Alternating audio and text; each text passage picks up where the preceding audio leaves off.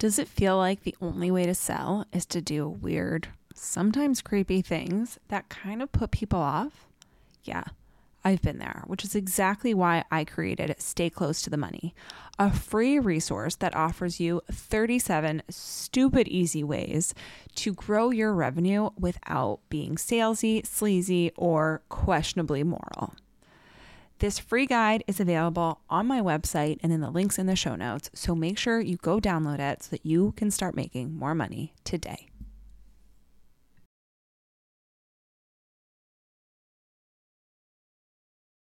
Hello, and welcome back to Strategy Snacks. I'm Frenchie Ferenzi, and for today's guest episode, we have Darrah Brustein joining us.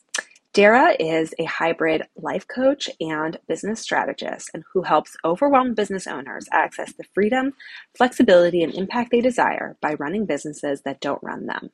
Today, Darrah will be answering the question, what is one thing you wish you had stopped doing sooner in your business and why? I can't wait to hear what she has to say.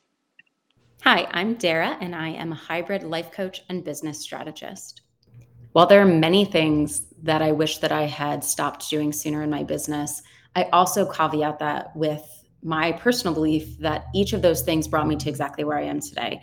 So in some ways, I needed those to learn the lessons to build to who I am and where I am now. That being said, with hindsight, what I wish I would have known or what I would have told my younger self as an entrepreneur 13 years ago are probably 5 things. The first one being not to focus on metrics that don't actually matter to me, meaning I was allowing other people's definition of success to be my definition of success when in fact it wasn't. It, as a result, had me squash the things that I said I valued the most, which for me are freedom, connection, and growth and learning. And I pretty much threw all of those to the wayside in the pursuit of more revenue, bigger headcount, and vanity metrics that weren't really that important ultimately and didn't bring me any closer to the things that I really cared about. The second was constantly being chained to my work, to my laptop, to my smartphone, because I always had this fear that if I wasn't available, that everything would fall apart, which ultimately just meant that I had created a job for myself that I owned rather than a business. And that ultimately the true marker of a business is, well, one, something that solves problems for people that they're willing to exchange money for. And two, something that can operate without you to some degree or another, depending on what it is that you're offering. But ultimately, you don't want to become so stuck as the cog in the center of the wheel that things can't happen without you.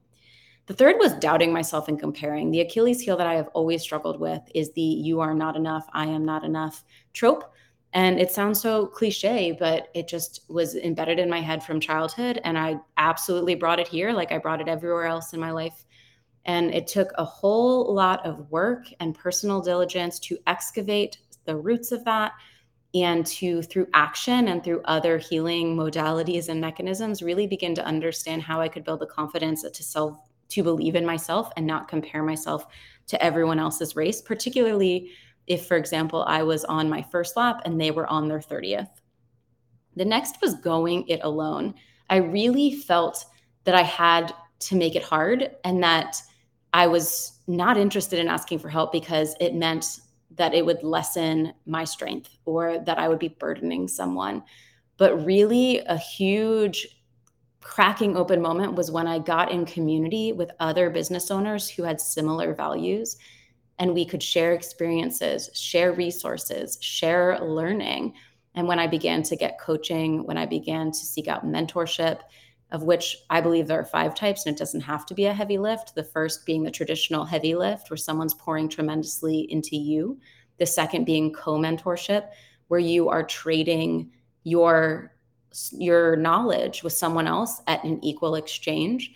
The third being moments, where in fleeting moments, like in an Uber or on an airplane, or when you get to ask a question to someone after they walk off a stage at a conference, you get to get those moments.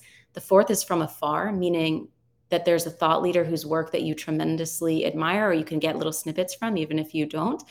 And they don't know you exist, but you can be learning and gaining from their mentorship from afar.